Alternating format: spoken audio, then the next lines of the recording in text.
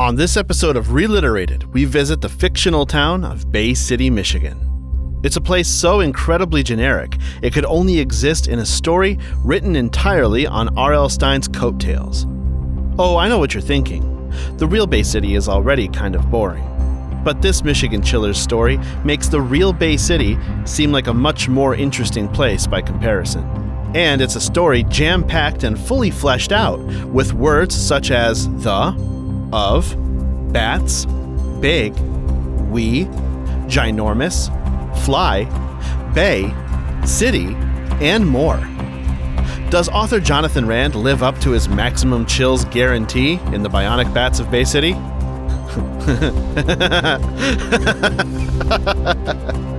This is Reliterated, the podcast that's keeping it spooky season till Thanksgiving.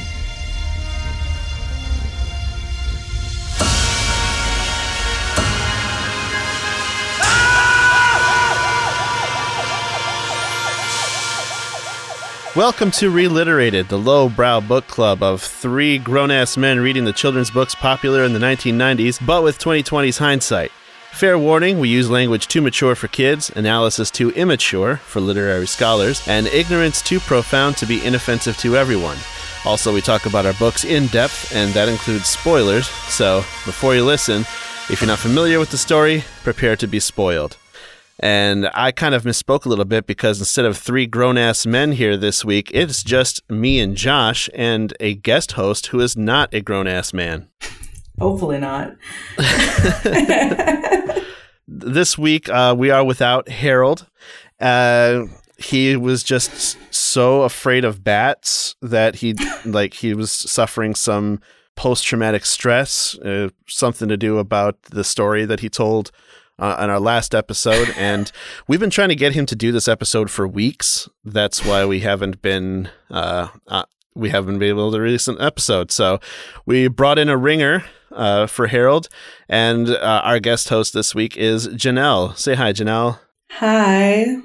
Janelle has been our number one fan / number one detractor on TikTok for a few weeks now, going through our episodes and letting us know where we're going wrong, what she likes, what she doesn't like, and how we've insulted her, how we've insulted poetry as a whole.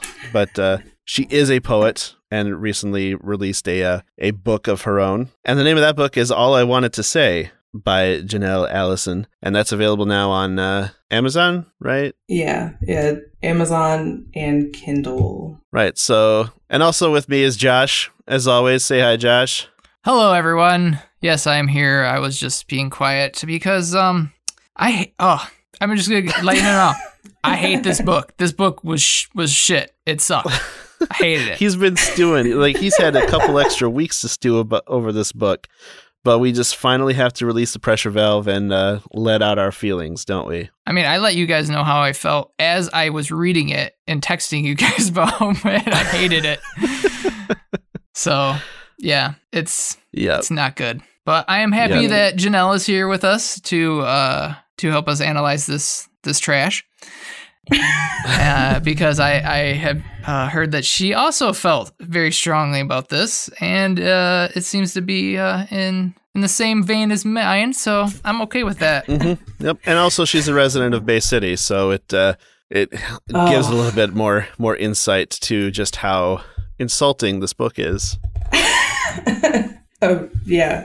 Grew up in Bay City and left for 4 years to Texas and then moved back recently. I know a lot about Bay City, and this book sucks.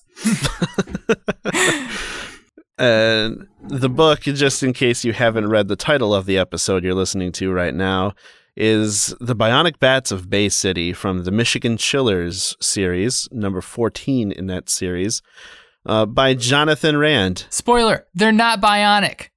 So get that right out of the fucking way. Right.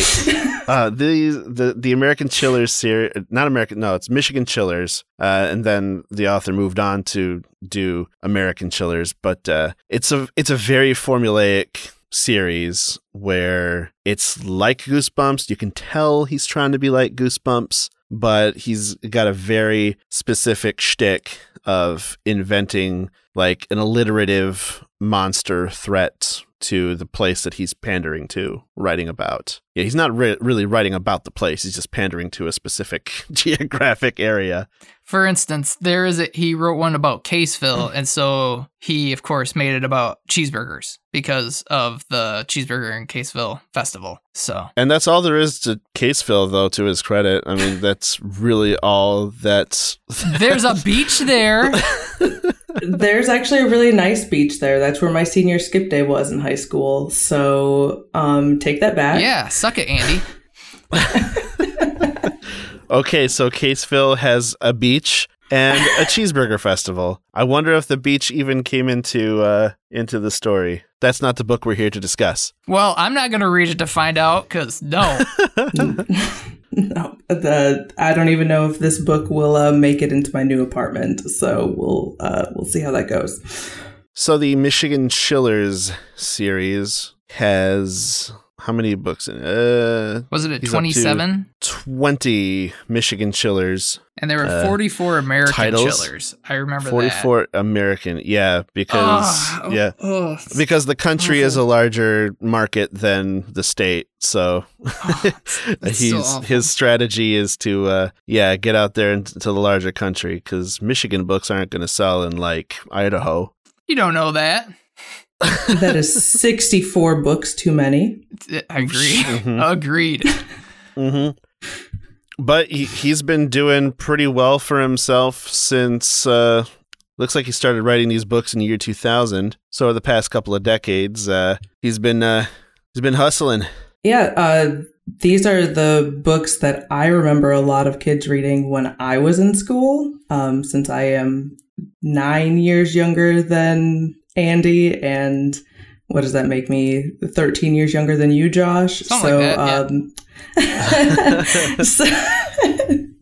So these are the books that a lot of kids read when I was in school. I was never allowed to. Different story, but I'm glad that I was never allowed to. But there are way too many books of these in public school systems. Definitely way too many for the kids' good. Some of the students in my classroom read them, and I cringe.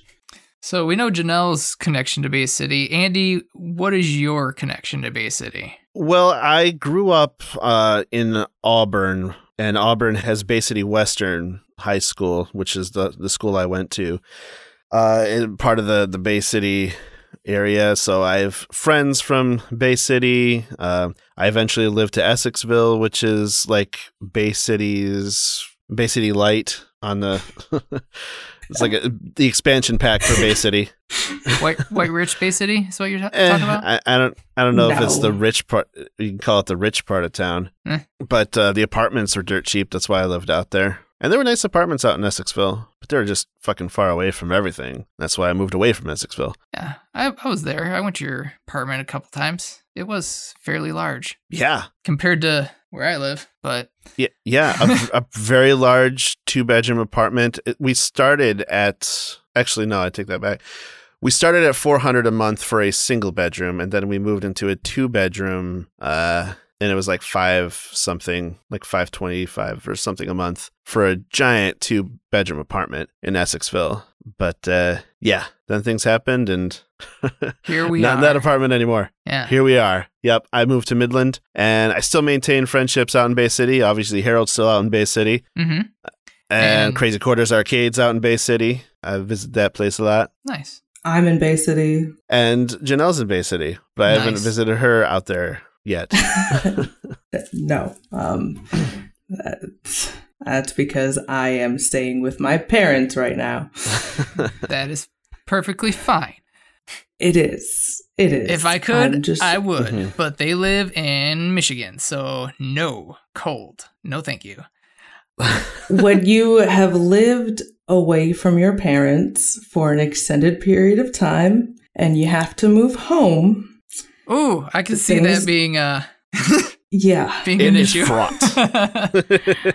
Things can get a little cramped. See that? I'll say that. Mm-hmm. Well, my connection to Bay City is that my second year of going to Saginaw Valley, I decided I did not want to live on campus. And so I had to find a place, and I found a bedroom in a little old lady's house who, it was real cheap. It was $25 a week. So I was like, I will take that. $25 a week? A week. So like $100 a month. Sure, yeah. I was like, I will take that deal. But there were some strange rules, like I couldn't have friends over and interesting things like that. So I only stayed there for about a year, and then I moved to Saginaw. But I lived on Chilson Avenue, I think it was. Chilson? Yeah, Chilson, which was down just a few blocks away from where Harold lived. And I worked at the Bay City at North Euclid? It is on Euclid, but the Little Caesars. Oh, North Union. Yeah. Yeah, North Union. Yeah, the Little Caesars there. I worked there for several years, and that's also where Harold and I first started off as enemies because he hated me because I was like, I'm not going to work hard. I get paid minimum wage. Why would I work hard? to becoming friends, and now we have a podcast together. So yeah, that's my Bay City. Also, when growing up, when we went to the city for the day, we would go to Bay City because they had a cool mall, and I was from Elkton, which is a town of like 1,000 people. So going to Bay City was a big deal. So yeah, Bay City Mall used to be pretty hype. Oh, I remember when it was so huge, and like there were just tons of people there, and now it's just a mall. Yeah, it's barely even a mall. It's a movie theater, a Planet Fitness, a Spencer's. Wasn't the library there for a little bit? Yes. The Sage Branch Library had to relocate to the mall for a while, and my mom was working there. I think it was because they were remodeling the Sage Branch Library, and so they set up shop out in the mall, and everybody liked it when I was out there, but they finished the library and they moved back in. I spent a lot of time at the Sage Library. Didn't have air conditioning at the little lady's house. Also, she was a hoarder, so there were literally like 3 rooms opened. So no air conditioning for me. So I would go to the Sage Library and just read all day when it was hot. I read Go Ask Alice, which we have on our list. But yeah. Oh, you know what I think it was? I think there was a time that like the library had to really, really scale down operations. And I think it was because like they didn't get a millage passed or something. And so they like consolidated a lot of the librarians, closed a few branches, and yeah, I don't know. Yeah, I think that would have been when they closed the South Side. Yeah, you would have still been in town when that happened, right? Because they closed the South Side branch and they moved all the materials from the Sage Branch to the mall. Yeah, I don't know. It's gonna it's gonna bother me. Let's reluctantly get back to Jonathan Rand over here. And the Bionic Bats of Bay City. Andy, did you want to tell the listeners about somebody you may have ran into? Okay, before we get into the actual story, and I don't think we're going to spend a whole lot of time on the actual story of Bionic Bats of Bay City. Because it's shit. There is a few things that I want to point out in this story, but we'll get to that. But about a week and a half ago, we're in the first week of November, and so it was late October. Spooky season was in full bloom. I happened to be driving north on 47 towards Freeland and past Baines Apple Farm, and saw on the sign to Baines Apple Farm, "Welcome, Jonathan Rand, today 1 to 4." And so I'm like, well, I've got to see what this dude looks like in person these days, because I did see him like back in the day, like in the late first decade of the 2000s. I think he was doing like a book signing at a Meijer, and he just looked like his greasy guy in a suit with a ponytail and like just shyster numero uno, walking around like he's big stuff, whatever. But I went there to go scope him out, and he's out there in front of the apple farm with a couple of pop-up tables. Got his books all laid out. He's got his signature holographic sunglasses on with like, I think the like holographic skulls on him or something.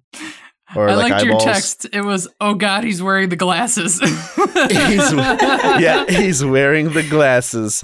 I took a selfie of myself, which is redundant. Selfie of yourself. Yeah. Couldn't let that one go by. Mm-mm. But I took a selfie with him in the background to show Harold and Josh and Janelle that I was in the presence of the man himself. And actually being out there, seeing him sign books, interact with the fans, sell his shit, even though it is shit. Let's be honest. I do got to say I gained a little bit of respect for the hustle. I mean, I know I'm probably more of a capitalist than Josh is. Oh, I'm sure you are, seeing as I'm not one. He's putting in the work himself, still out there. He didn't have someone doing it for him. Like, he's a couple decades older than when he started, and like there's like young people who were telling him how much they like his stuff, which is misguided, but somewhat admirable, I guess. It's getting kids reading. But it's not good. It's not good. So, but I do want to give him. Maybe it can be a gateway to better things. Hopefully, maybe, I don't know. Hopefully, but I do want to say that it was nice to find out that in 2007, his real name, by the way, is Christopher Wright. Jonathan Rand is a pen name. Right, and he lives at 3227 Meadowbrook Lane in not so much, but he that's a fake address, not doxing him. He became involved in exposing a case of animal cruelty and documented the case on a website called Thor's Warriors, a website that shows hidden animal abuse and cruelty cases to the public. So I was like, oh, well, at least he's doing something with his quote unquote fame. So yeah, so he's a person. He's got a good heart in there. It's good, yes. It's sometimes good people do misguided things. I mean, he's definitely got a formula for success, I guess. I guess it's a bad formula. It's keeping the chiller mobile with gas in the tank, I guess. But I'm a self-employed business owner, operator kind of guy. I don't know, but I'm just saying I respect the hustle, even though it's a small timer thing, even though it's like not primo shit he's slinging out there, kind of like myself. He's still putting in the work, and I guess that's respectable. I get it. And if things were the way I wanted it to be, he would be able to write all the time, and we don't want that. So that's okay. And yet we want him to be better. Yeah. Do better work. Go back and fix your go writings. to a class and learn how to write.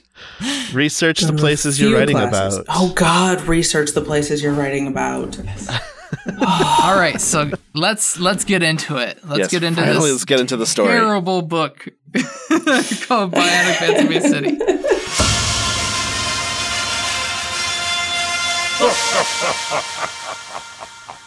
So, I wanted to bring up the definition of bionic. Yes. Which is having artificial body parts, especially electromechanical ones. That doesn't happen in this book. There is 0 artificial body parts in this book. They are just big bats. They are just big bats. And I think like the rationalization for using the word bionic is just like, well, they're strong like they have bionic parts. Well, yeah, they bring up bionic-like strength several times. Bionic-like strength. Yes, because... Then it could be bionic-esque bats. Or you're a writer. Make them bionic. It's not hard. Yeah, figure out how they're bionic. You've obviously settled on the alliterative title, which is part of your formula. Like, every title you do has to have alliteration to it. I get that. But be creative and give them bionic parts. I literally thought up a better story reading this using bionic bats. And I'm going to write it. And the first thing that's going to happen is a guy's going to be like, wow, this book fucking sucks. As he throws it onto the fire, and it's going to be like, the cellophane slowly tore away from the page as the flame ate at this. And it's going to be this book because it fucking sucks. So yeah, I literally thought of a better story in my head while reading this, and I was like, I'm going to write that. And then I'll self-publish it and see how it goes. Okay, so the story of Bionic Bats of Bay City. This story is narrated by a 12-year-old boy named Jamie, and he has a sister named Tori, and they do the typical brother and sister thing like you see in Goosebumps books where they're trying to scare each other like all the time, or at least for the first few chapters of the book. Yeah, because in the first chapter, we find out he has to do chores. And he goes into detail about these chores because he's a terrible writer and is trying to pad his book. Yeah, I used to complain about filler. I'm sorry. I apologize, listeners, because that there's a lot of obvious filler and padding. This is filler in this book. Oh my God. Also, he wants to go see a turtle. I mean, I get that. Turtles are cool. I mean, he's 12.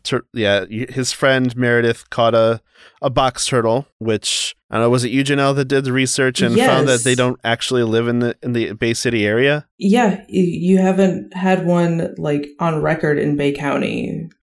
So, not to mention, what river was this chick on in the banks of getting a turtle in Bay City? It's not the Saginaw River, which is the actual river that goes through Bay City. They don't have a lot of like marshy areas. I was going to say, there's not really a place where that... On the Saginaw River? Yeah. Other than like Tobico Marsh out at State Park, which is the only plausible place that you could possibly catch a box turtle, but there still hasn't been one in Bay County. So... Right. And these kids live near downtown. Like there's a few hints. Not that I think that Rand actually spent some time in Bay City to figure out where this book actually takes place, but based on like hints in the story, where downtown is relative to where they are, where there's a baseball field that comes in and later on in the book, near a river, even though the river is not going to have like turtles hanging around there. Yeah, I was thinking it was down by Vets Park, right? Well, no, because the baseball diamonds in Vets Park don't have like a building for like announcing. And I wanted to go and check the area out, but I believe that the baseball diamond near Josh, you haven't lived in Bay City for a while, but I don't know if you would know, but Janelle might know. The baseball diamond near, I think it's Independence Bridge. It's near where Harold lives. Oh, actually. Yeah, I know what you're talking about. Next to where Hooligans was. Yeah. Which had a fire and shut down. Rest in peace. Everyone says it burned down, but yeah, rest in peace, Hooligans. R.I.P. Hooligans. Many karaoke nights were spent there. Yep, and many a future karaoke night was dashed. Yeah. When they burned the place for the insurance money. Not surprised. Allegedly. And alleged by many, but including me, but not proven, or I don't know, just a rumor. But anyways, I believe that it's that area that we're talking about here, because it's also near a school, and that they're calling it like Eastern High School nowadays, but it used to be like Webster Elementary out by Woodside. Okay. Yeah. No, that wasn't Web. It used to just be Woodside. Or Woodside Elementary. Yeah, because it was actually when Woodside closed, it was East Side Middle School, and I went to 6th and 7th grade there before that closed. So, yeah. Okay. So, yeah, as this book is playing out, that's the area that I have in mind. And as I was going, I haven't been by there in a while, but I believe there is some sort of like building and like built dugouts and like a structure for like an announcer or whatever. Yeah. What have you. There is. At that Ball Diamond. I honestly completely forgot all about that area until you said something because, again, I've been gone for 4 years.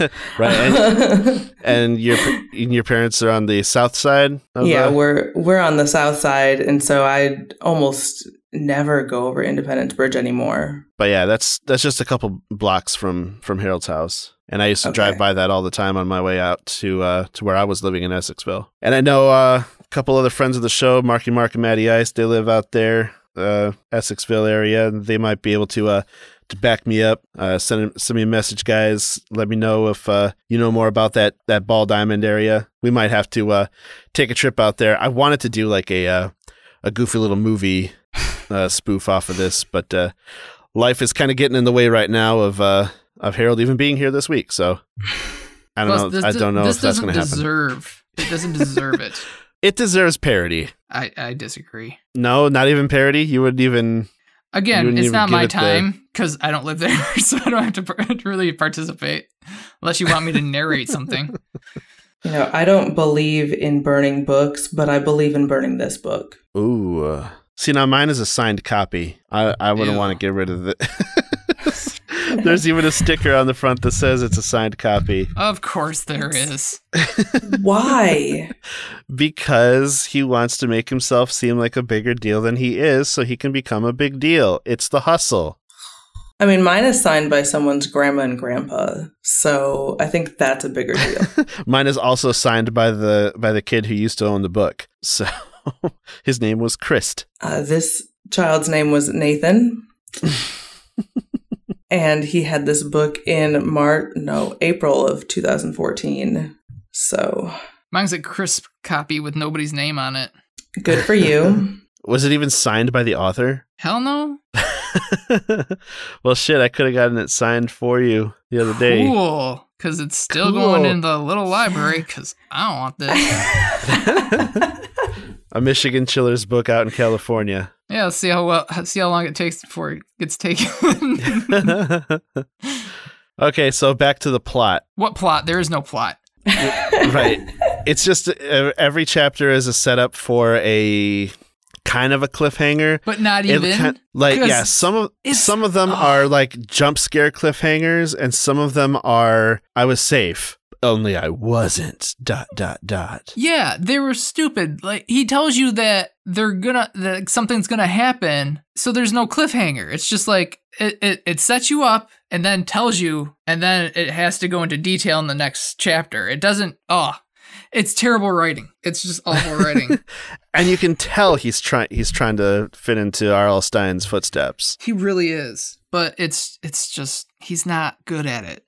I read some of it to my coworker who, again, has written 6 novels, and she's getting a master's degree in literature. And her response to me just reading a little bit of it sounded like someone went to the first 2 weeks of a intro to creative writing class and was like, yep, I'm good. And that was it. And just started writing from there. I was like, that's a very apt description. Yes, I like that. I have 5th graders who write better than this, so. I can't wait to see what they come up with. Maybe we'll cover their future books on future episodes of Reliterated. I sent you a screenshot of one of their stories because he wrote about the salty poison air. It's terrific. Salty poison air. Ooh. It was beautiful. I'm like, oh my God. Yeah. Oh my gosh. Step aside, Jonathan Rand. Yeah, that's a burgeoning writer right there. Yeah, and it had vampire cockroaches. Ooh, very nice. In it. It was wonderful. It was a beautiful story. Hey, if it's good enough and if it's short, we could always, read that. We could do a mini episode on this. We'd have to do not an episode on it, just like read it and be like, yeah, that was really good. Like a mini episode type of thing. Yeah. I don't know if we would. I don't know, maybe get permission to. Well, of course, we'd have to feature it on our social media or whatever. But of course, we would get permission. We'd have to give credit. That way, the kid gets his props and stuff. So So then I have to get permission from the parents and the school and... Hey, can we put your innocent child's writing on the feed of a very vulgar, very immature book club podcast? Yeah, just get an ROI. We'll make sure to give him credit under his full name. Yeah, I don't know if anyone's going to get that jargon. ROI is a release of information, which is used in my line of work in social work. So nice. Yeah, fun facts for the listeners. So Jamie's going to get this bullshit vacuum from he has to go to the basement, but the light goes out. Ooh, so whoopty shit, he has to use the flashlight. Big whoop. Then he hears squealing and sees glowing red eyes. End of chapter. Next chapter. Oh. Yeah, could it be the titular bionic bat in Bay City? Nah, no, it's a mouse. Yep, just a mouse. Which he's just like, okay, cool. I like mice. And then he does chores for 4 pages. Well, he has to make sure he does them right, so that way he doesn't have to stay and do them again. And then they write about going back with the vacuum back to the basement. Seriously? Oh, God, I hate this book. Yeah, there's more detail on what he does with the vacuum cleaner than there is on like what these actual bats are about. Yeah. It's terrible. I hate it. So I do. That's how we are trying to describe this book to you people. We are trying, but it was so bad. So chapter 3, he vacuums the house. Mama's making dinner. He tells her he wants to go to the playground. She's like, okay, but finish chores. Okay. End of chapter 3. He takes the vacuum back to the basement. Chapter 4. It's a little scary in the basement. And all of a sudden, he feels something bite him. Oh, no. It was just his sister. Mm-hmm. Yep, it was a sister jumping out, doing the little sister thing. And so then he finally leaves and gets to go see the turtle. That shouldn't exist. Yeah, okay, so chapter 6 is where he, quote unquote, sets the scene in Bay City. Terribly. Like, this is the result of his extensive research into our hometown. Bay City can get some pretty fierce snowstorms, too. But not now. It was summer, July 10th. Not a word about the famous fireworks festival that happens in Bay City. That's right. Oh, shit. It's July 10th, apparently. Then a paragraph that reads, Bay City is located near the mid-portion of the state of Michigan, close to Lake Huron, one of Michigan's 5 Great Lakes. In fact, it's one of the busiest shipping ports in the state. You can see huge freighters pass by in Saginaw River, which has nothing to do with bats. There are also lots of cool places to play along the riverbanks that don't exist. Yeah, no, not on the riverbanks.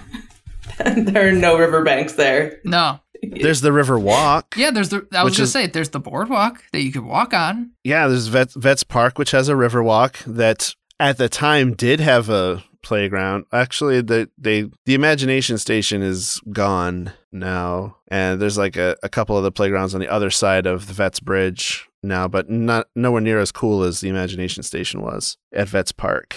Yeah, that was my jam when I was little. I once got in trouble playing at that place after dark. We were in high school and we were playing hide and seek after a play performance, I believe. We were just all stupid teenagers and we're like, hey, let's go to the Imagination Station and play hide and seek. And then the cops roll up and they tell us to get the hell out. It was a good times. Yeah.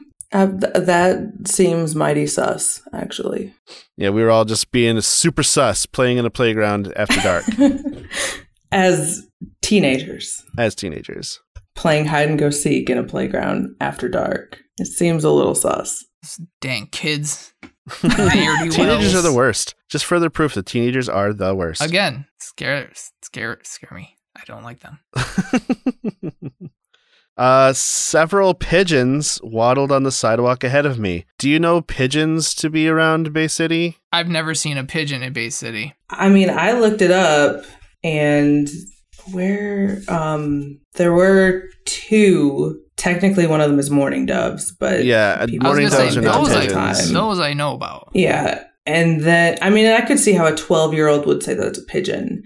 But then there was another one, and I sent it to you, Andy, but I didn't write it down. So they're definitely not known for pigeons. There's way more seagulls. I was going to say, seagulls and mourning doves, sometimes crows, but not most of the time, I don't think. Rock pigeons is the other one. But anyways, this is the extent of information about Bay City that pops up. And you would think that for someone who likes to pad his writing so much, he'd include a little bit more facts about Bay City or just mention landmarks here and there. That would take, research and... That would take effort, yeah. So. Yeah, even just naming the school that they go to play at. Like, it was just a playground at a school. But there are a lot of schools with playgrounds in Bay City. Right. Maybe he does that so the kids can be like, oh, maybe it's my playground. Yeah, but maybe. But I'm saying really make it for the people from the area. Name drop some places around town. Talk about the planetarium looks like a fucking popcorn bucket. It's a KFC chicken bucket. The KFC chicken bucket. Yeah, they can't talk about Chemical Bank. That used to be a cool landmark, but they put that down. Chemical Bank isn't even a thing anymore. But their building was cool. I remember it being really cool. Was. The Chemical Bank building, yeah. It was really cool. There's not a lot of landmarks in Bay City anymore. There used to be the Texan, and that's gone. Chemical Bank building's gone. At least you do still have the planetarium. Mm-hmm. You got that weird thing by the planetarium, that artwork. Oh, the friendship shell. Yeah. That's what you're talking about. Yeah, the toilet seat. Yeah, that. The toilet bowl, yeah. The toilet bowl. It's the friendship shell. Yeah. See, just off the top of our heads, we're coming up with more Bay City-ness than is in this entire book, and it's really sad. So yeah, he gets to the playground, and Meredith, his friend, yells at him to look out, 'cause something swoops down at him. Oh my gosh! But he's okay. And Meredith was like, it was a ginormous bat. So she apparently claims to have made up the word ginormous. I've been saying ginormous since I was a child. I think that's just a thing you do. Yeah, that got me so steamed up. It says right in the book, that's a word she made up. Ginormous. She says it's a cross between gigantic and enormous. It's not a real word, but she uses it a lot when she's describing something really big. So not only is he giving credit where credit is not due, he's explaining exactly what it is when we can figure it out from context, because paragraph padding. And he does this with the game of hide and seek. I know! In the next chapter. I know. Who the fuck does not know how to play hide and seek, and yet it merits 2 whole paragraphs describing the process of counting while other people hide and then trying to find them unless they can run back to a safe zone. What are you doing? I know you're writing to kids, but kids are the authority on hide and seek. Yeah. You don't need to explain to them what hide and seek is. They even come up with variations. It's crazy. It's like they're creative or something. Oh, yeah. You know what? Red light, green light is now very much back on the playgrounds because of Squid Game. There's all these kids I'm seeing everywhere playing red light, green light, and then pretending they're dead when they get caught moving after red light, because Squid Game is so popular right now. But it's a simple ass game that's been around forever. Yeah, I played it when I was a kid. Only now they're pretending that they're dying when they when they get eliminated. I've never seen it. I don't plan on watching it, so. I haven't watched it either, but in the show, it's a bunch of people take place in this life or death stakes game because they have huge amounts of debt that they can't get out of. So they play for a huge cash prize. But the catch is that when they get eliminated, they get eliminated. Oh, okay. And they play this variation of red light, green light that has a giant robot doll at the far end of a field. And when the doll turns her head when she says red light, and anyone who's moving gets shot on the spot and killed, and they have to make it past the line in order to advance. So that's what kids these days are are into on the playgrounds, playing the Squid Game. Super cool. feel like there are so many easier ways to get rid of your debt. I mean, death is probably the easiest way to get rid of your debt. But there are easier ways to die, okay? But are they as fun? I could think of more fun ways to die, okay? That sounds terrifying. And remember, it's all for the enjoyment of others. Yes, because the other thing is that it's like a Hunger Games type broadcast game show deal. So, of course, the elites run it. So it's the elites running it. Yep. Fun. And I haven't seen an episode. This is just my understanding my understanding of what goes on in Squid Game. Yeah, again, I don't plan on watching. But it's like it's showing up on a lot of like the kids' YouTube stuff and. Okay, I was going to say that you described that way too well for someone who's never seen a single episode. Like, kids are fascinatingly like macabre somehow. It's the kind of stuff that my son has been into like since he was like 5 or 6 and now he's 8. Like the Five Nights at Freddy's creepy stuff, the like Bendy and the Ink Machine. All this like horror stuff, and it gives him nightmares, and he knows it's what gives him nightmares, but he can't not watch because it's other kids on the YouTube engaging with this stuff. So he's part of the crowd when there's like all this murder and shit going on. You want to know how I cured myself of nightmares? How'd you cure yourself of nightmares? Actually, I didn't really do it. It just happened. So I was 10-ish when The Ring came out. Okay. And my parents rented it, and they let me watch it while I was home alone, by myself. And as soon as the girl got her phone call, the phone rang at the house. And I was terrified, but I answered it. Mm-hmm. It happened to be my parents. And I didn't sleep for like 2 or 3 nights in a row just because like every time I closed my eyes, I thought I was going to die. And then I was never scared of another horror film or anything like that again. So just let him watch The Ring by himself in like a year and a half. And while he's watching it, wait like 35-ish minutes into the movie, give him a call. He'll be fine. Yeah. It didn't scar me for life or anything. We're fine. Nice. Because that's the trick to getting over your fears is to just engage with it. Face that fear just a little bit, and then when nothing bad happens, you face it some more. And as you don't get like the negative feedback, when you continue to face that fear, you'll not be so fearful of it anymore. That's exactly what my therapist told me about anxiety. That might be where I got that. I'm pretty sure it is. So you're welcome. So what happens next in the story? Well, I was going to say nothing. The turtle's name is Clyde. That's pretty cool. Clyde. Yeah. So and, there's a turtle that has nothing to do with anything. But he has just a cool name. So Clyde. Yep. Clyde the Glide. But their cool friend Alex shows up, and we know he's cool because he's on a skateboard. Oh, he's so rad. And eating bagel bites. Sing your song, Andy. Sing the song. Pizza in the morning, pizza in the evening, pizza at supper time. When pizza's on a bagel, you can eat pizza anytime. Nice. It was the raddest shit back in the day. I had bagel bites a few months ago. They were not as great as I remember them being. I still like them. Pretty good in an air fryer. I'll tell you that much. Oh, there you go. Everything's better in an air fryer. That's a fact. Speaking of facts, there's rumors about giant bats in downtown as they're like as the kids are gathering to play hide and seek. A couple of them are like, "Hey, I've heard that there's giant bats attacking downtown, but we're still gonna play hide and seek." And then Alec, super nerd, starts giving them facts about bats for some reason. Some bat facts. Because he did a project on them. Well, we don't know this right now, but we find that out later. But then you find it out in like half a paragraph. Yeah. And Alec knows so much about bats, but he doesn't know what the word ginormous is. So again, we have...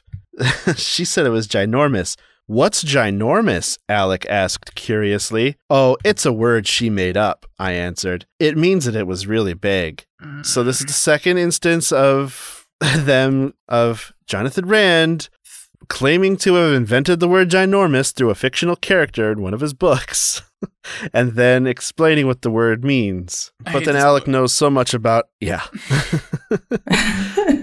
But then Alec rattles off some facts about how big bats are supposed to get. And Jamie asks, how come you know so much about bats? And Alec stops walking to say, at my old school, I did a report about bats. I had to stand up in front of the class and everything for 5 minutes and tell everyone about them. So I did a lot of studying. But he failed to study that Michigan has more than just brown bats. I think there were 5 or 6 different bat species that you can find in Michigan. One of the things he says is the only bats we have in Michigan are brown bats. But that is factually incorrect. Because I looked it up.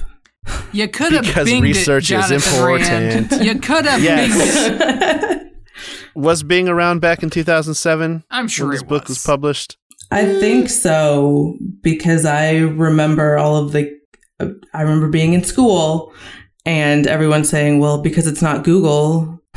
And so Bing was kind of popular for like a minute while I was in school. See, this is why I was supposed to Bing it, not Google it. I'm going to Bing. I'm asking how 2009. old is Bing? 2009 is when it was 2009? 2009. Okay, so... I was still in school. So, okay. Apologies to Jonathan Rand.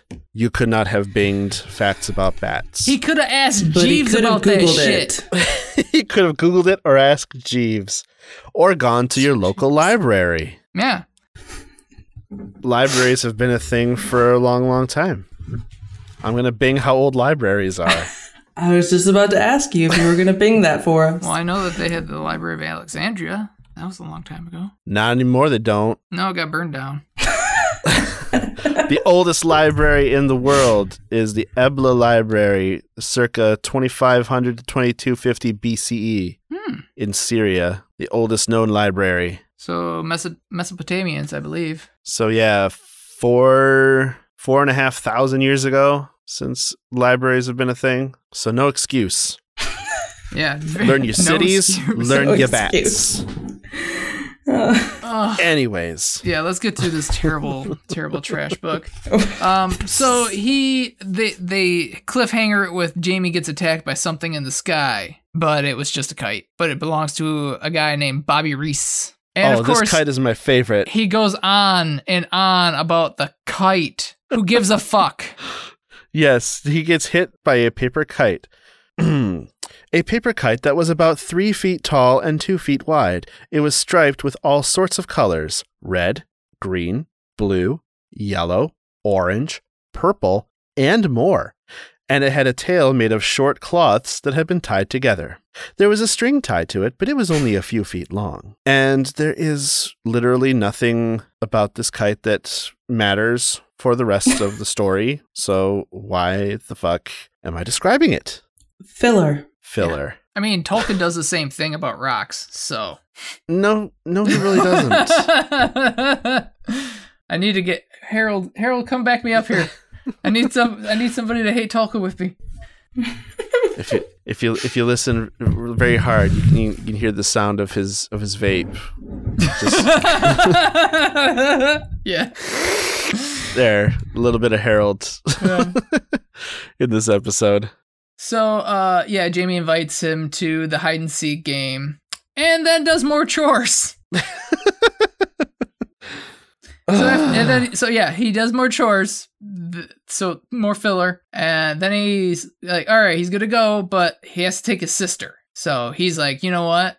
Since she tricked me in the basement, I'm gonna trick her and tell her that there are giant bats attacking people. But there literally are giant bats attacking people. That's what the fucking story is. Oh, I hate this book. It's so bad. There's another thing in this book that keeps popping up, and it's use of sentences or like dialogue that starts with the word "oh," comma, and it continues with a but statement. Like here in this one, a couple of pages, I can see a couple because I underline them every time. I didn't count how many times it popped up, but stuff like, "Oh, I know what you're thinking," I continued, "but lots of people have seen them." And then, "Oh, I've played hide and seek before," Tori said, "but not with your friends." And I only have to go a few pages away. "Oh, I was a little nervous about that," Alec replied, "but it wasn't too bad." Yeah, just lazy. It's lazy. Very it's lazy. Very lazy. It's a cash grab. That's what it is. But you still gotta respect the hustle. No, I don't respect. No, there's respectable There's hustles absolutely out there. no respect here. there's zero respect for this terrible, terrible writer. I'm pretty sure that I actually told Andy when he said that he respected the hustle that I had lost a little bit of respect for him. I mean, you have to have respect for Andy before you can lose any. So, So it's a net no net change there. Okay, well, I had a little bit of respect for him before. and not no more. Yeah, it's on the ground right now. did you throw it on the ground? I did. I'm tired of holding it. I'm an adult.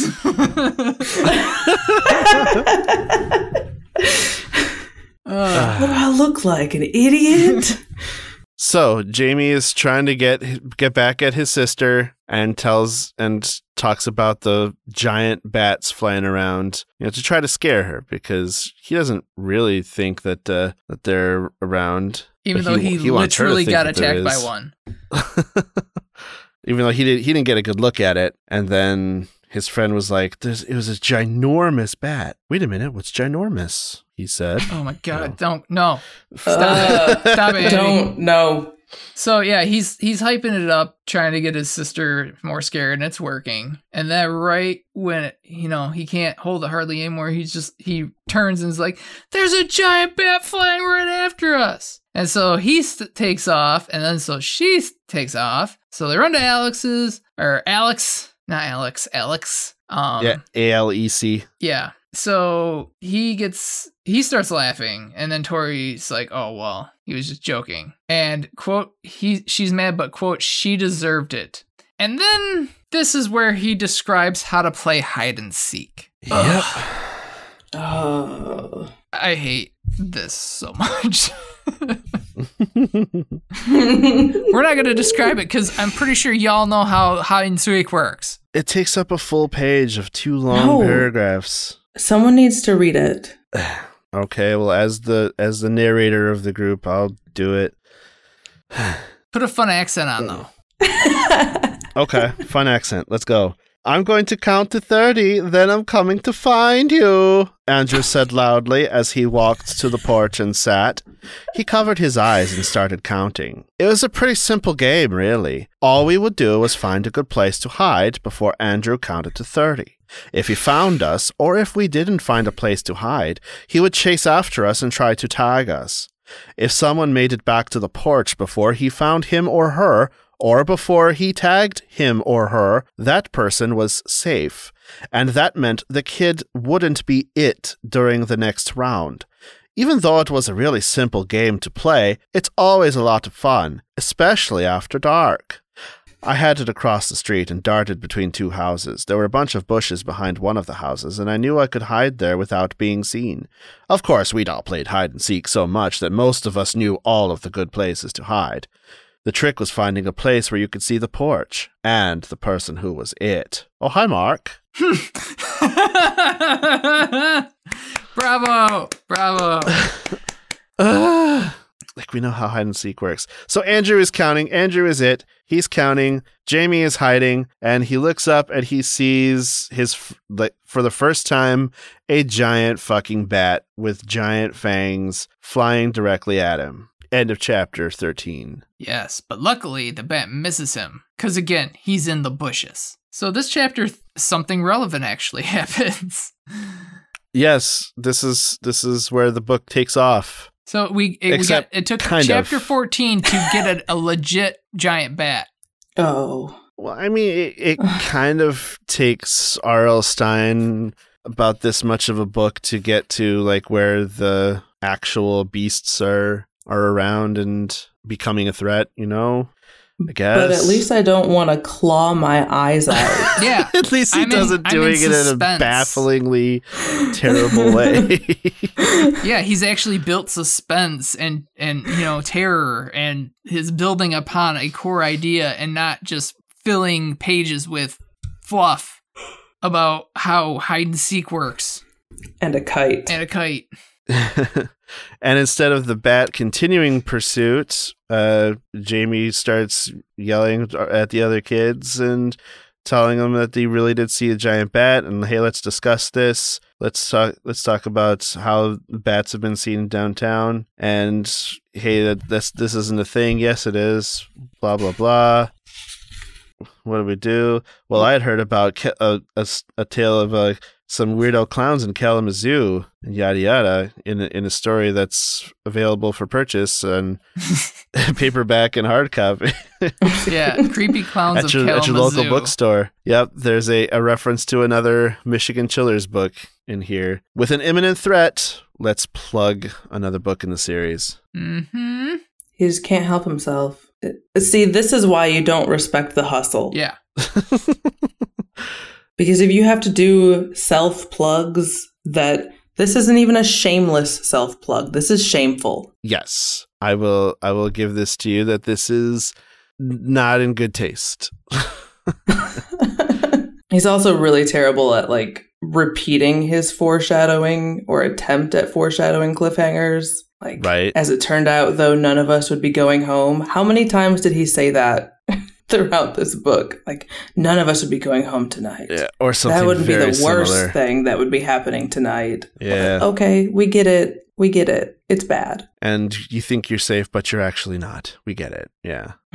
So yeah, they look up and they start seeing a bunch of stuff coming out. They start seeing dark silhouettes and such, and then they heard the flapping of the body of their wings, and then a cloud of bats descended upon them. We're at chapter 15. We just got to chapter 15. Where 5 kids are running so fast. Kids ran fast. You've never seen them run that fast. Oh my God, they're so fast. They're like Sonic. And if anyone was watching us, they probably thought we were running a marathon race. I'm sorry. Yes. Unless you are an Olympic athlete or someone who trains to be fast in a marathon, you don't run a marathon fast. No, Thank you. Pace yourself. Yes, you do not run as fast as you can in a marathon, idiot. As someone who has actually ran a marathon, you don't run it fast. You run it long. It is a very long, very, very painful day. If you're running a marathon to get away from something, you're going to get caught. You want to run a sprint. Yes. Do the 100-meter dash. Yes, there you go. You are thinking of a sprint, sir. Marathon race. What? No one says a marathon race either. A marathon race, yes. It's a little bit redundant, but he needs those extra words in there for reasons. Gotta get his word count up. Yeah. Yep. He's got the publisher breathing down his neck. God forbid he actually described the bats, but he doesn't really. He just says they're huge and that their heads were as big as basketballs. But he doesn't actually describe the bats at all. What the fuck, dude? Ugh. This is bad writing. It's just terrible writing. All right. Let's go marathon pace here. Yeah, we can do that for sure. Aren't we already going a marathon pace? No, Don't you want to go sprint? So they're running towards the baseball field now. Yep, they run and they hide in the dugout. Yep, they make it to it's a semi-enclosed dugout, and they pile up benches that they're finding around, which I think they go up and down with the benches, which means that they need a whole shitload of benches. They would need, I'd say at least 5 or 6 benches. And it doesn't describe how long they are. So we don't even know. Of all the things to describe, he doesn't describe things we need descriptions for, and he describes shit we don't need descriptions for. Fuck, I hate this guy. And how many benches are inside a dugout anyways? 4, maybe? Yeah, like lengthwise from left to right. Not enough to block off the it doesn't matter. They do it. They multiply the benches and make like a wall. They build a big, beautiful wall. Yeah, and they're safe. To keep the bats out. And they're safe. So, of course, they're like, let's leave because they're safe. Let's leave. We don't see any bats. They can't get us here, but we'd like to go home now. And see, this is one of the ends of the chapters that I hated. On chapter 16, it was just terrible. He's like, here's what we'll do, Alex said. And we began to make a plan. A plan that was about to fail. We just didn't know it yet. That's not a cliffhanger. Give your reader a little bit of hope. You took away the stakes. You lifted up the stakes and then you tore them away the very next sentence. Don't do that. Just go into the next chapter instead of adding that sentence that was not needed in any way, shape, or form. I have a degree in communication and my minor was in creative writing. That is why I'm allowed to talk shit about this book. If you need my credentials. You got the bona fides. Did I say that right, Janelle? Bona fides? What? What was that? Bona fides. Most people say it as bona fides, but is that like Latin? Probably, but you want me to actually go and look it up? Like, I thought you knew more about Latin than I did. Just making a reference to the one time that you critiqued our Latin pronunciation of a name that you chose. Yeah. Jokes are funnier when you have to explain them. Oh, I'll get you. It's okay. Besides, if we want to have fun, we'll have me try to pronounce it because we all know how that's going to work out. Yeah, I still would like to hear you take a crack at what my old name was on there. Not even going to try. I mean, I did pronounce it in a video, so you do have that to go off of. That's true. I'd still probably mess it up somehow. Probably. Right. It's okay. Like the Haudenosaunee. Haudenosaunee. So, chapter 17 opens up with some more bat facts. Ooh, more bat facts. And I think Alec again having to explain that he did a report on it. Yep. Again, limited research that the author did. Yep. We have to justify the mindless rattling off of facts somehow. And we can't say it's because the author looked them up in a children's book about bats. Or just found the Wikipedia article. Yeah, Wikipedia was a thing in 2007, right? Oh, dude, yeah. I should know. I graduated college in 2006. I used Wikipedia. Yeah. I entered high school in 2006. You shut your mouth. I had to do reports where we weren't allowed to use internet research because it wasn't trusted yet. So how's that? Is it trusted now? I mean... Yeah, because it can be constantly updated, unlike books. So my bachelor's degree is in political science. My minor is in history, so research heavy. But one of my history professors would actually say that if you pulled up a Wikipedia article, just looked at all of the sources that used to get your actual source of information. Yeah. Yeah, that's what I used to kind of do that. I would be like, what books do I need? I go to the Wikipedia, find the books, go to the library, get the books. That's how I did it. In high school, it was driven home to us to never trust Wikipedia for anything. So just in what would have been 6 years between the two, the story really changed. And I was like, cool, Wikipedia, here I come. Unfortunately, what I'm finding a lot with Wikipedia is when I try to click on the sources that they cite, like those are dead links now, or like old articles that don't come up anymore. It's because you didn't donate to the Save a Wikipedia Foundation that they kept on advertising a while back. Really? You get the premium shit if you if you pay. No, you just have to make sure that Wikipedia can like stay active, and they kept on asking for donations. Like, give us $1, and I'm like, no, I don't want to give you anything. Why would I do that? Okay, then you don't get to see the sources. You just have to take our word for it, motherfucker. And that is why collective knowledge will die. Because it's not free. Because capitalism. Collective knowledge will die because Jonathan Rand keeps writing books that he doesn't research. Because there will always be conflicting information that is taken as equally valid. But that's a depressing topic for another time. Yeah. We don't even have Harold here to get started on it, but I'm sure he'd get started on it. Oh, he would totally get started. If only he were still alive.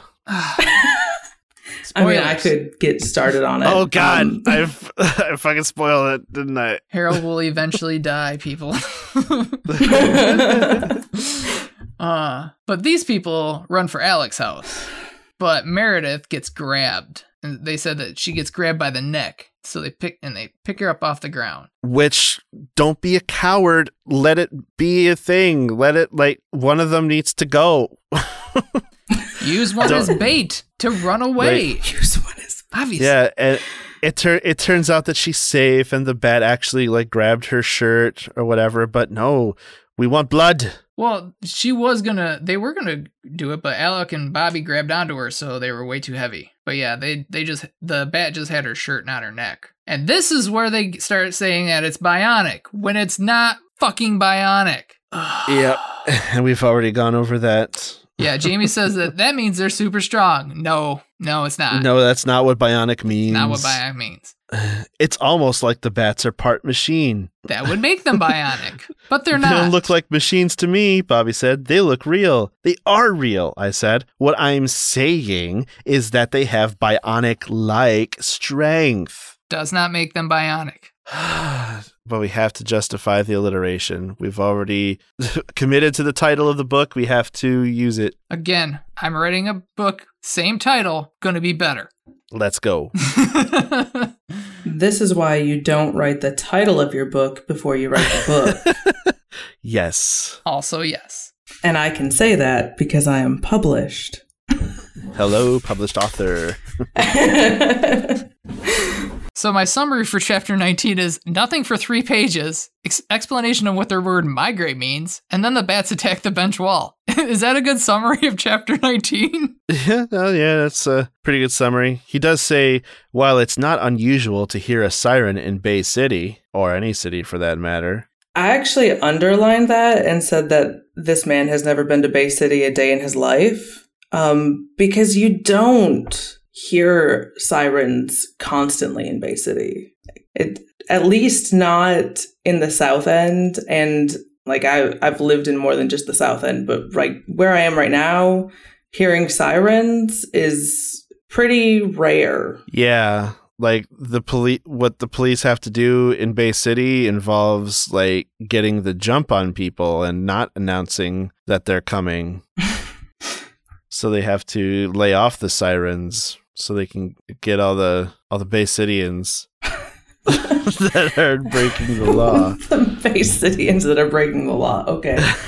Yeah. Recently there's been 2 people who were shot in the head this week in Bay City, but that's neither here nor there.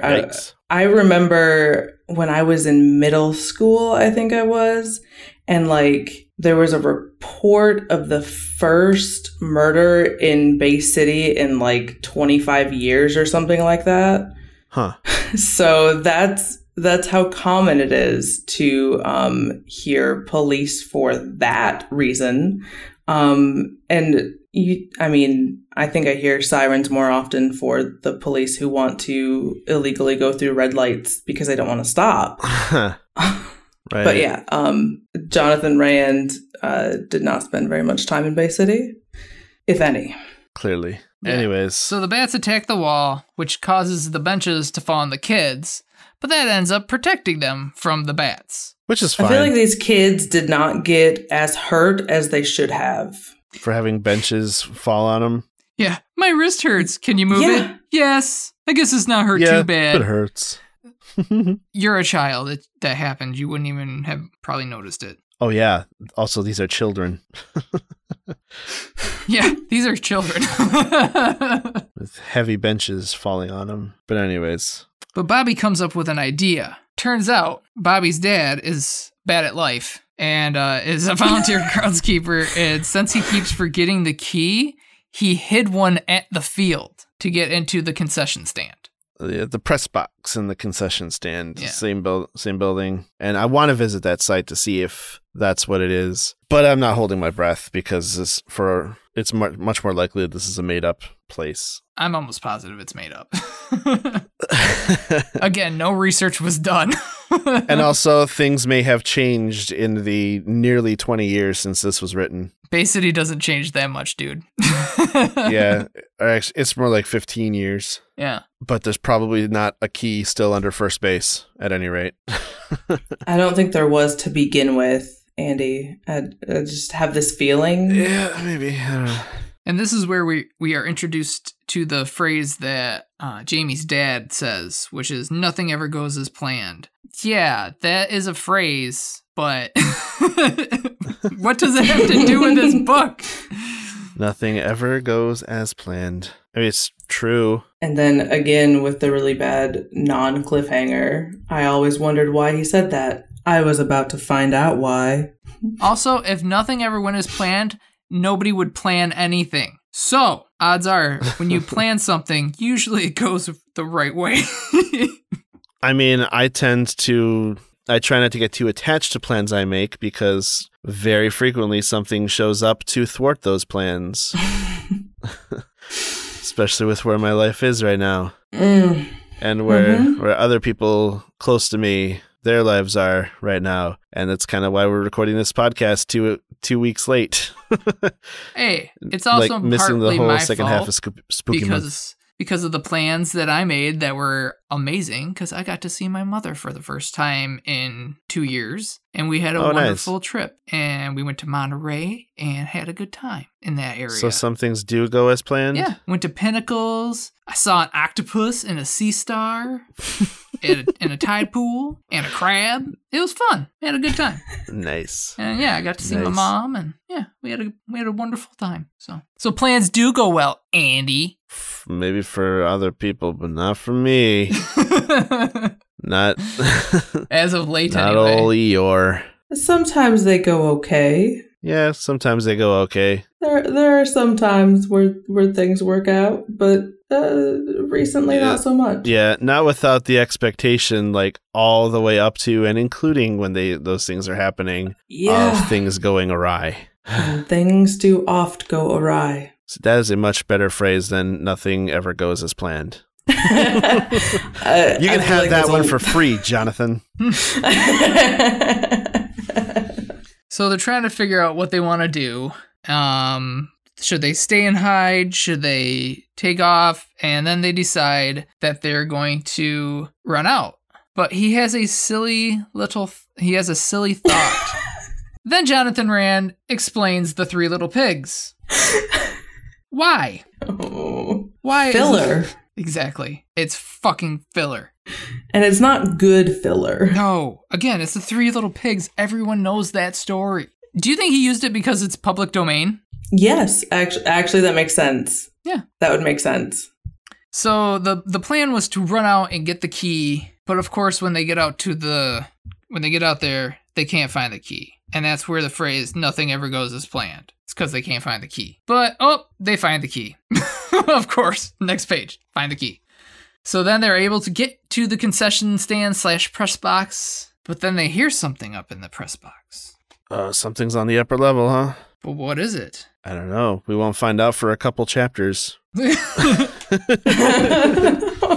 Isn't that great, guys? They're foreshadowing, but not the way you're supposed to, because you're going to forget about it by the time that we get to it. They spend a whole chapter wondering what it is. Yep, and then eventually it came down the stairs. And was it a bat? Nah, dude. Nah. No. Mm-mm. Just a little chipmunk. Damn it, Dale. Damn it. So what could have been described as, it was just a chipmunk, was this. I'll tell you this much. We never expected to see what we were seeing. We had thought that perhaps a bionic bat had somehow gotten inside. Wrong. It was only a chipmunk. Seriously? Ugh. Writing is trash. Sorry. It's so much filler. Like, this is the first time that I think that I've ever agreed with you, Josh, on your use of the word filler as being bad. Again, I don't think I'll ever... I haven't been saying filler for the last probably 2 chapters. But, yeah, compared to the early stuff that we were reading, that wasn't filler. Nope, that was just... That was just decent storytelling. Yeah, that was just decent storytelling. So we're spending quite a bit of time. We get caught in this trap very frequently, just getting caught in the minutia of what happens, and it's really not worth doing that with this book. No. We've kind of already run it through the ringer, so let's bring it on home. So they're in the press box. The chipmunk comes down, because apparently chipmunks can make enough noise that it sounds like a giant bat. They can. I don't know. You've never heard a chipmunk in a wall before? They make some noise. But so I get it. But yeah, they decide to use the public address system to get help.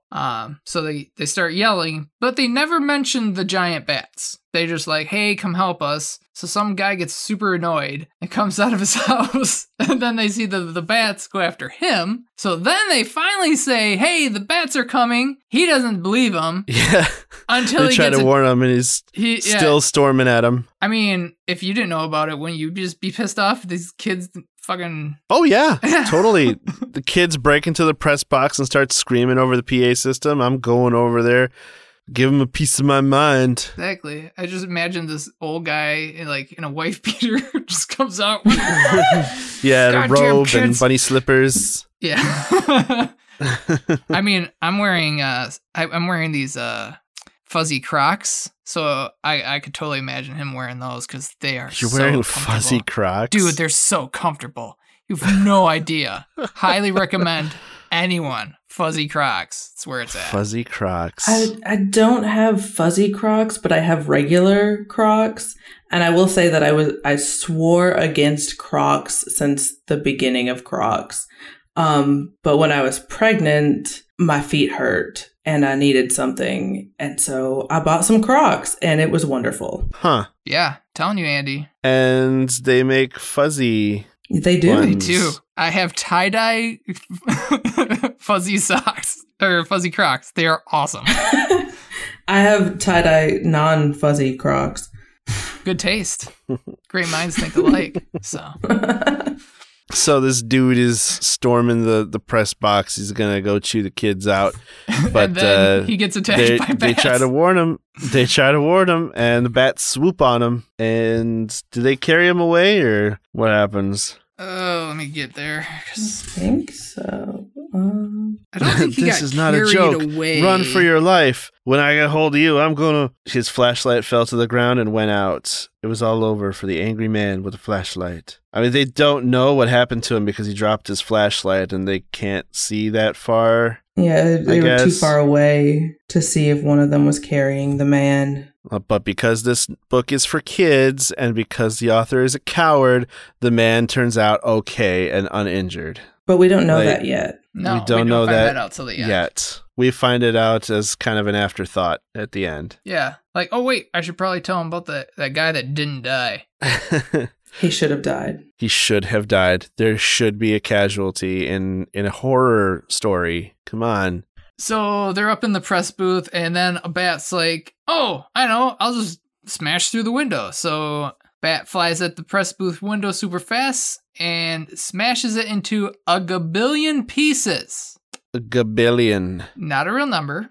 So why are you hating on your friend for saying ginormous? See, now this word you can claim to have invented in the world of your story, but ginormous is a word that exists outside and people know about it. But gabillion, I've never really heard of it here, except here. So maybe that can be your word that Meredith invented. I don't know.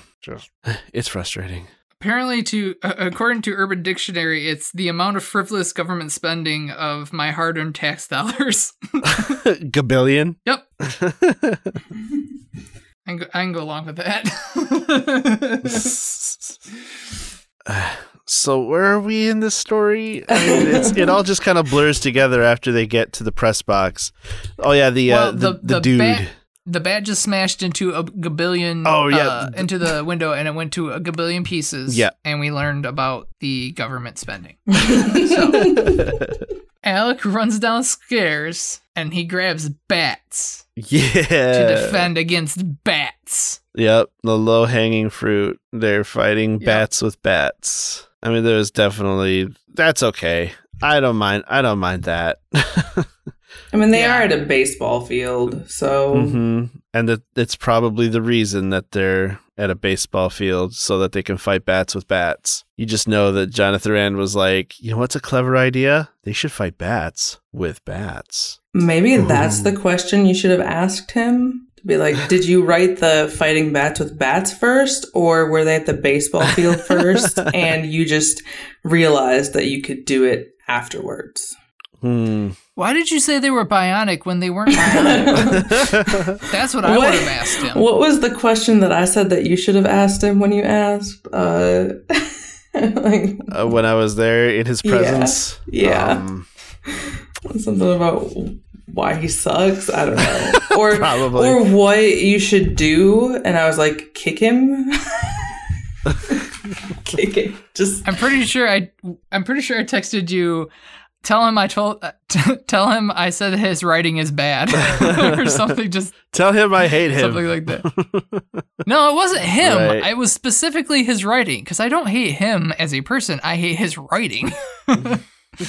And this is where we find out that Jamie's actually a chauvinist, because he's like, "Oh, Meredith, you're a girl. You can't help defend us." And then Meredith's like, "Fuck you. Yeah, I can." Puts him in his place. So in actuality, he's like, yeah, girls can do it too. So I'm all right with that. So they're fighting off bats with bats. And they run back up to the press box. But this is the dumbest part. Because instead, when the bats attack them, and instead of swinging the bats and hitting them like a bat, they like jab at them. They poke them. They poke They're poking them. Yeah.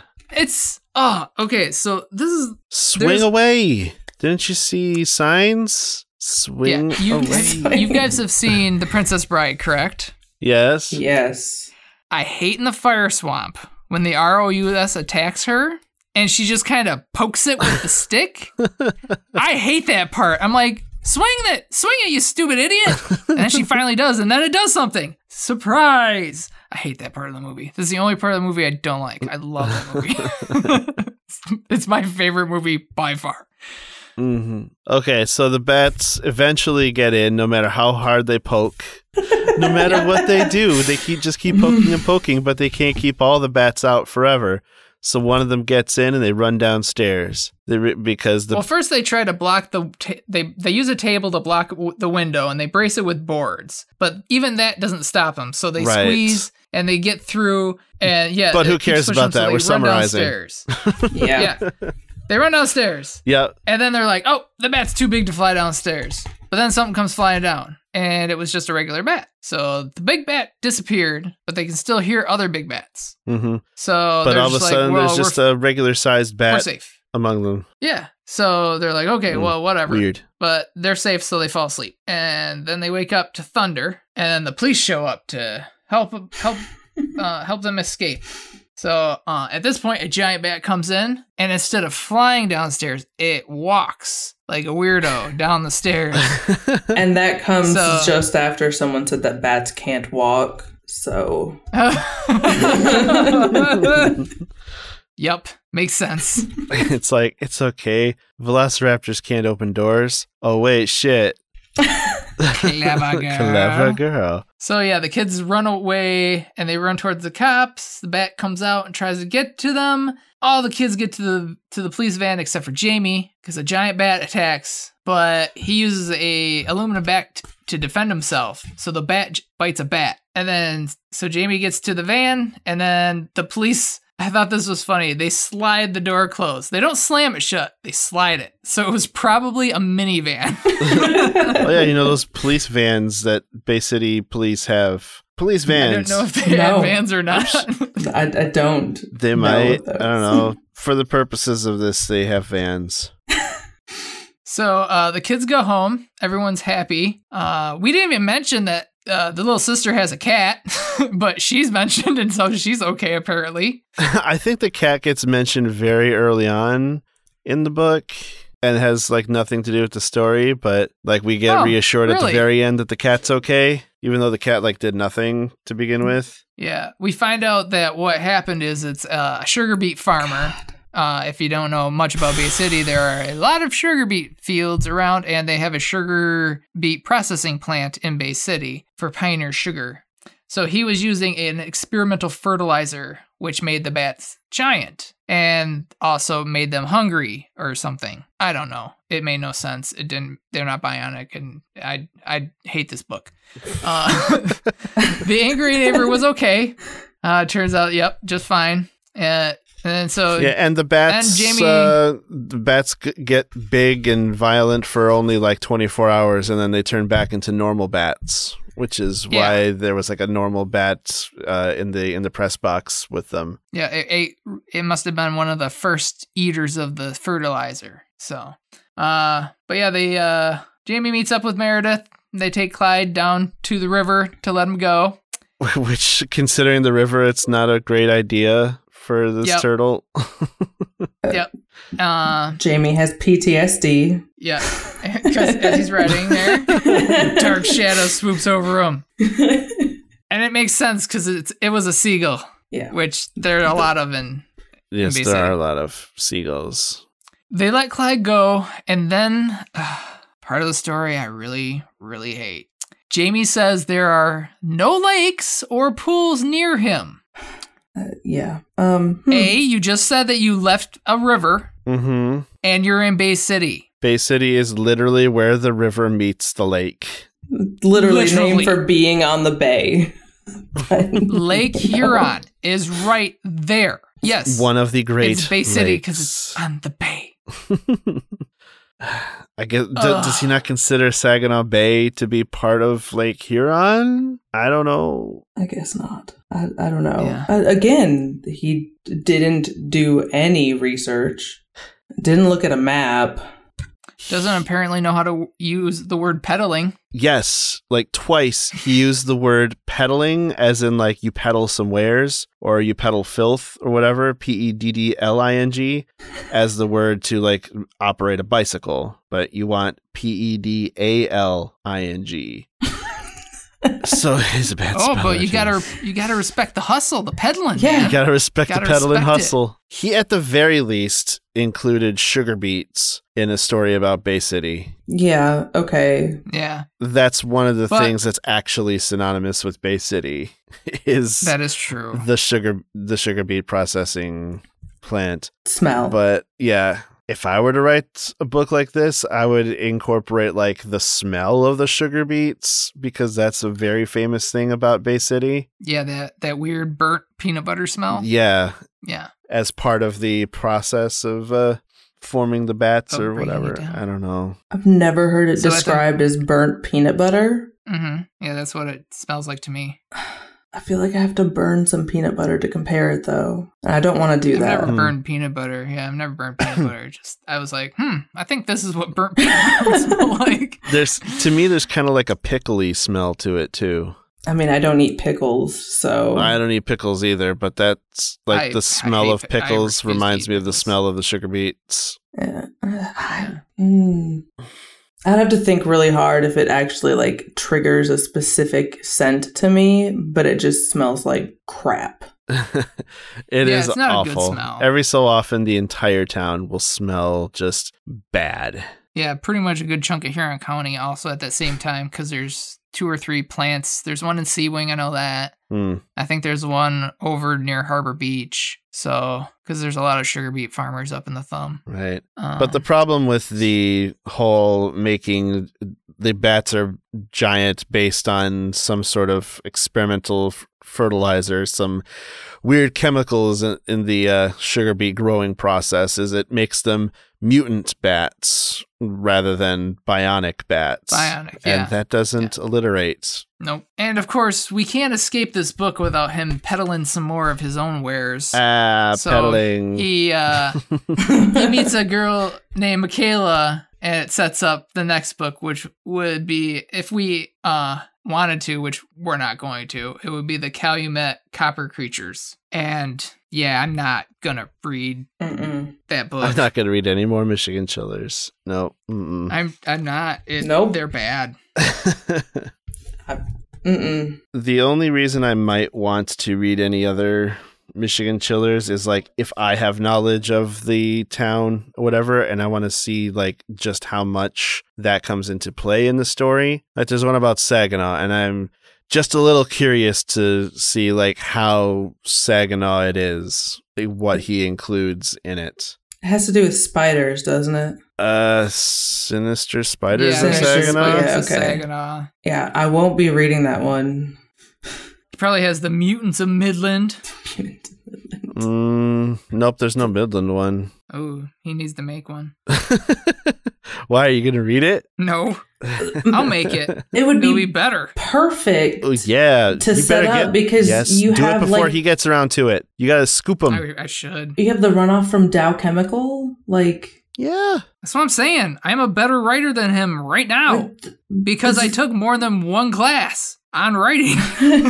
You know what? I bet he's like too much of a coward to go against Dow and saying that something from Dow is like mutating people or mutating animals or whatever, because they probably are. But well, Dow there's a bunch of blinkies around. Yeah. There was something years back about them dumping stuff into the river at one point. So yeah, sounds like I need to start my own Michigan Chillers type books. Call it Michigan Monsters. I got 2 story ideas. Michigan Monsters. I already have 2. Yeah, be better Michigan at Monster alliteration than Rand. I already have my Mutants of Midland and my actual bionic bats of Bay City. I already have the plot figured out and everything. It's great. I just have to write it. So yeah, if anything, this book inspired me to write again because I'm like, I can write better than this guy. So much better than this guy. So yeah, that was this book. Obviously, I don't recommend it. Andy? I think he stepped away. So we will return to our recommendations. Yeah. More stuff I got to cut out. It happens. Yeah. We were just talking about your beard. It is it's getting bushy. The bushy beard of Bay County. No, we met Janelle. She's your beard. Nice. Ooh, I am on point tonight. You see what happens when Harold's not around to monopolize all the humor? Okay. Yeah. I go crazy. I used to do stand up. Josh gets to thrive. Yeah. So but we miss you, buddy. Come back soon. Miss you. Yeah. Well, he'll be back. It's okay. He'll be back. Hopefully for the next episode. So yeah, as I was saying, I do not recommend this book. It is trash. Just you could do so many more better things. You could watch paint dry. You could watch grass grow. Both of those would be better alternatives to reading this, in my opinion. So you could get a root canal. I would rather read this book than get a root canal. For one thing, this book is cheaper. Oh, that's true. And it's not actually painful. It was painful for me. Okay. I do actually kind of have a weird fascination and enjoyment of terrible things. I like terrible movies. I feel like that doesn't bode well for me, Andy. I don't exclusively like things that are terrible. But I like being able to talk with people about how terrible something is, about how awfully bad and ridiculous things are. But you could talk about how bad root canals are then. Yeah, but I really don't want to experience that because they're actually painful and expensive and yeah, they are. And I physically hate physical uncomfort or discomfort. Uncomfort. Yes, physical uncomfort is bad. We've been over how much I hate the dentist. I probably have some PTSD from dentistry in my life, but I would still rather go and get a root canal than read another Jonathan Rand book. So, I don't know. I would read another Jonathan Rand book to get out of dentist work. Even though in the long run the dentist work is beneficial, it's still more uncomfortable than reading bad literature. You're just a nicer person than I am, and you don't want to destroy all of Jonathan Rand's confidence. I do. Like he's ever gonna hear this. We should all be free to do our own thing as long as it's not actually hurtful to anybody. That's true. This book was hurtful to my brain. That's also true. I mean, yeah, we can have that debate as to whether or not the existence of this quote-unquote literature is detrimental to the development of young minds. But I don't think he's actually hurting anything. Okay. Yeah, it seems like kids enjoy it for what it is, and maybe younger minds it's better. So that's all I can think is that when you're younger, those things are helpful. Whereas to us, it's just filler. And maybe it inspires kids to want to do it better than this. Again, it inspired me to want to write again. Yeah, see, there you go. Better than he is. And this is something I'm seeing all the time in some advertisements for these stupid little mobile games or whatever. It shows somebody failing ridiculously at this puzzle game, and it challenges you to want to play this game because you can do better than this schmuck. So it's actually a very good marketing strategy to, I guess, make a living by being a failure. Yeah, failing upwards. Right. That's the thing. You were going to say something, Janelle? I was just going to say that I feel like this is the one book that I actually had a chance of doing like you guys originally did, where they were books that you read in school, and then you compared them to your view on them then to your view on them now. And this was probably the one book that I actually had the chance of doing, but I wasn't allowed to read it when I was in school. And so therefore I can't even do that. And so I'm just soured by my opinion now. But at least next week, we won't be talking about Jonathan Rand. Hopefully. Instead, we will be moving on to our Choose Your Own adventure. Yay! I just said adventure twice because I didn't think right. Okay.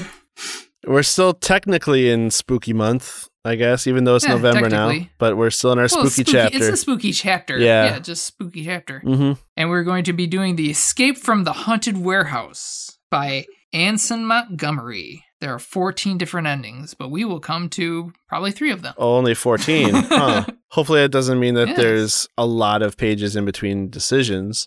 I read through it. There are some fairly quick ones, and then there are some really long ones. There's one that I really enjoyed that I hope you guys end up going down that road, because it's a story that's not told a lot, but it is a very cool story from mythology that I like. So okay, but I'm not going to spoil it. Well, it sounds like fun. Oh, yeah. Well, anyways, yeah. Thanks, Janelle, for coming on to the show and filling out our roster of hosts this week. Yeah, thanks a lot. Yeah, maybe I'll knock another one of you off so that way I can do this more often. I can't wait to hear your review of this episode on TikTok. I'll review myself. Yeah.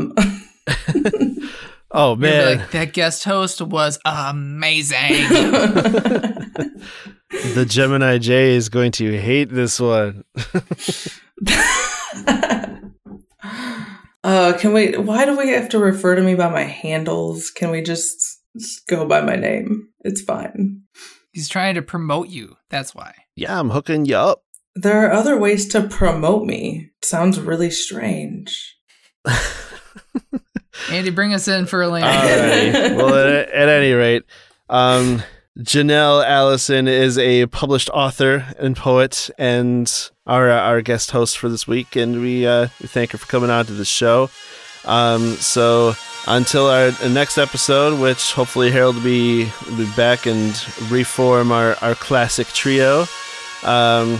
Until then, support your local libraries and independent booksellers, and give a shit, read some lit. Thanks, everybody. Thanks, guys.